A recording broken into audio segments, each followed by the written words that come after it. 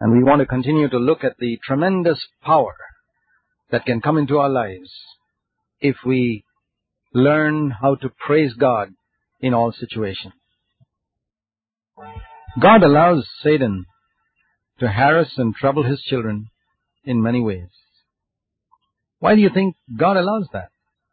God is wise, and He can destroy Satan in a moment if He likes, but He doesn't do it, because He accomplishes something good through it. That's why He's permitted Satan to continue to exist. Fire, for example, is dangerous, but fire can purify gold.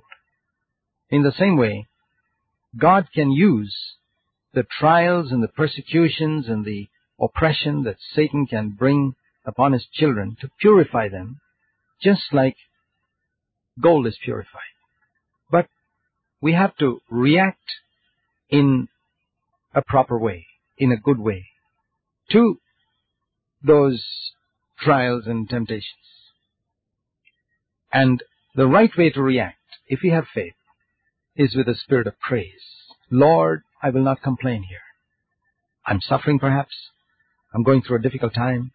But I will not lose my faith. God is on the throne. The devil's been defeated on the cross. My sins are forgiven. My past is blotted out.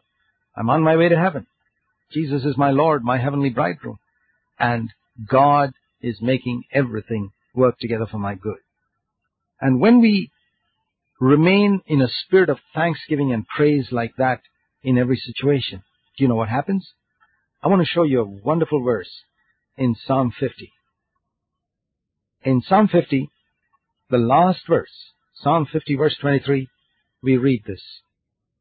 The one who offers a sacrifice of thanksgiving honors me, says the Lord, and makes a way for me to show him my deliverance. That is the literal translation of that verse.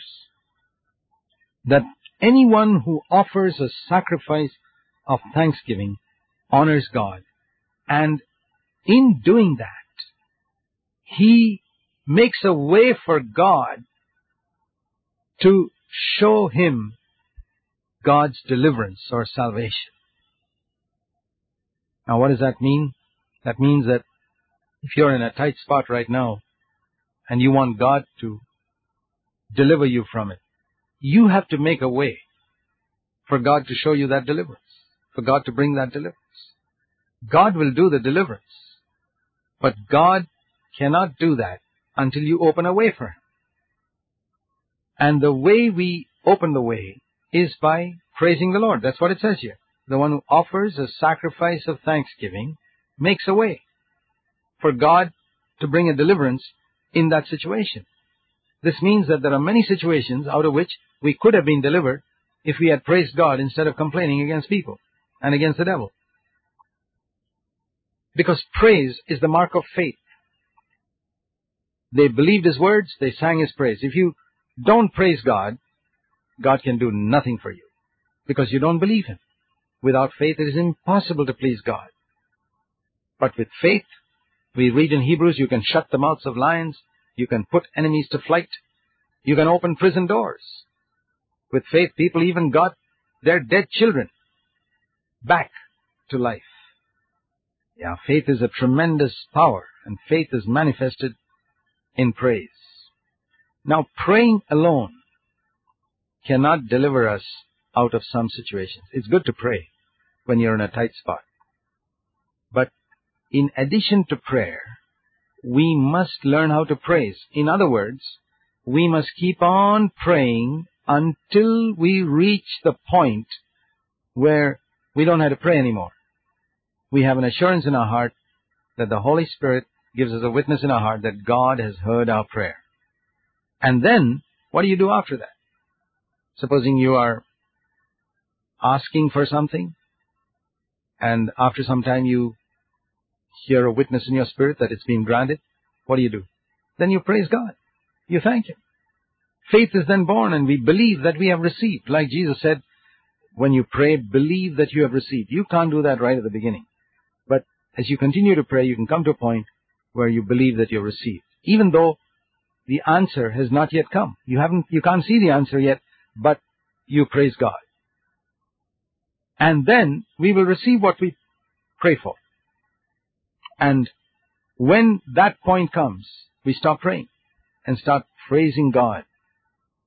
That is the evidence of faith. And then, through that praise, we make a way for God to show us His deliverance. Now, there's a wonderful example of this in the Old Testament, in 2 Chronicles and chapter 20. It's unfortunate that some believers don't read the Old Testament so much, particularly the books of Chronicles. They're not so familiar with it. But here's a beautiful story in 2 Chronicles chapter 20, where we read of a great multitude of enemies that surrounded King Jehoshaphat. And when King Jehoshaphat was surrounded by such a great multitude of enemies, it's the absolutely proper thing to do. He called the whole nation of Judah to seek God in fasting and prayer.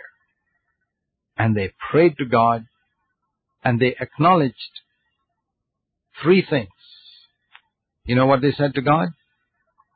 They said in 2 Chronicles in chapter 20, verse 12, they acknowledged their helplessness, they acknowledged their foolishness, and then they acknowledged their faith. Now, these are the three things we need to acknowledge. It's easy to acknowledge our helplessness and our foolishness, to say, well, Lord, we've got no strength against this situation. We don't know what to do. That we can say in all situations. But nothing happens if you stop there. You got to go on and say, Lord, but we believe that you will answer us.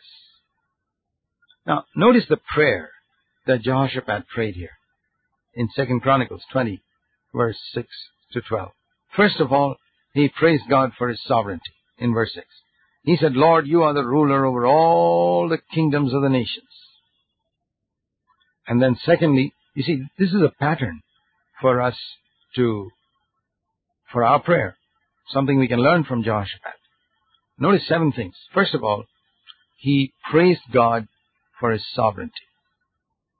He said, Lord, you're ruler of all the kingdoms of the nations, power and might in your hand. No one can stand against you. You know, when we pray to God, it's good to remind ourselves, first of all, of the sovereignty of God. Jesus said, when you pray, pray saying, Our Father, and then what? Who art in heaven. That means the one who is sovereign ruler from heaven.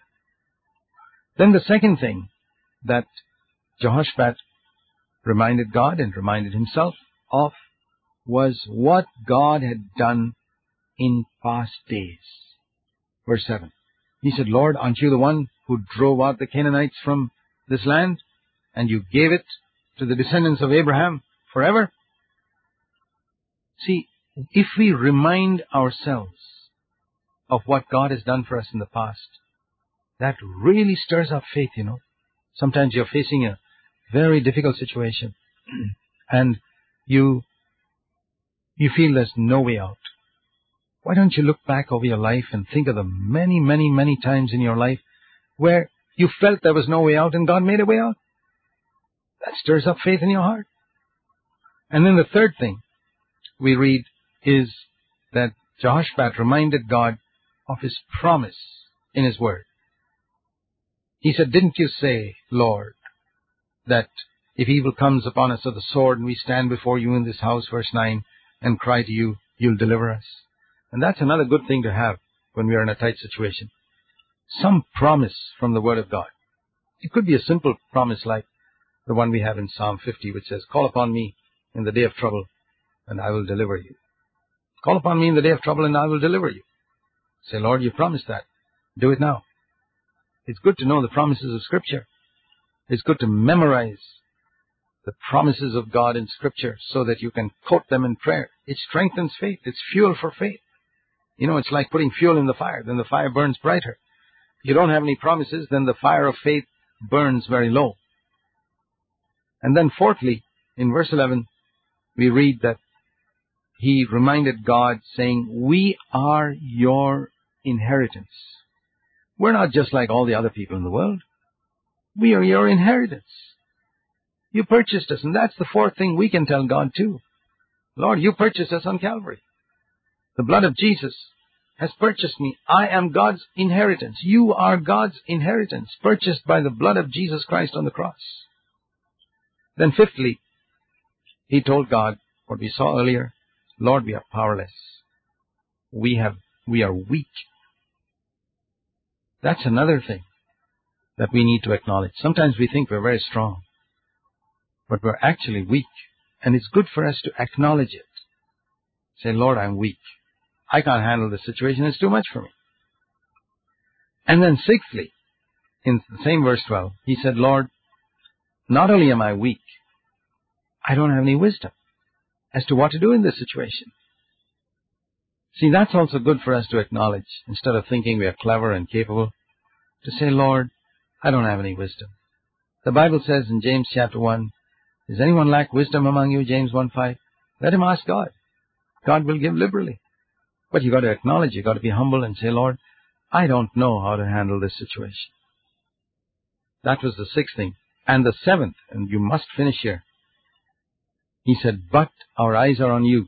We're trusting you. You see that?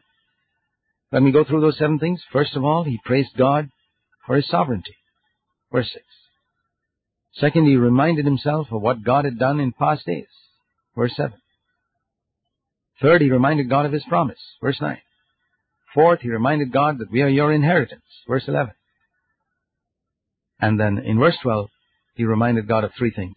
First, we've got no power to handle this. We have no wisdom, but we are relying on you. We're trusting you completely. And we read in the rest of that chapter, take time to read it, the enemies were thoroughly defeated. They went out praising God. They didn't take any weapons, no bows and arrows. They just went out praising the Lord. Jehoshaphat believed God, and he sent a choir of people praising God. And we read in verse 22, as they began singing and praising the Lord, exactly like it says in Psalm 50, verse 23, the Lord opened a door for them to be delivered. And the enemies were defeated. Not only the enemies were defeated, we read later on in that chapter that Israel became rich with the wealth of their enemies. This is the secret. Whatever situation you're in, learn to praise God on the foundation of these 7 things I just mentioned. And you'll find God opens a door for you to be set free.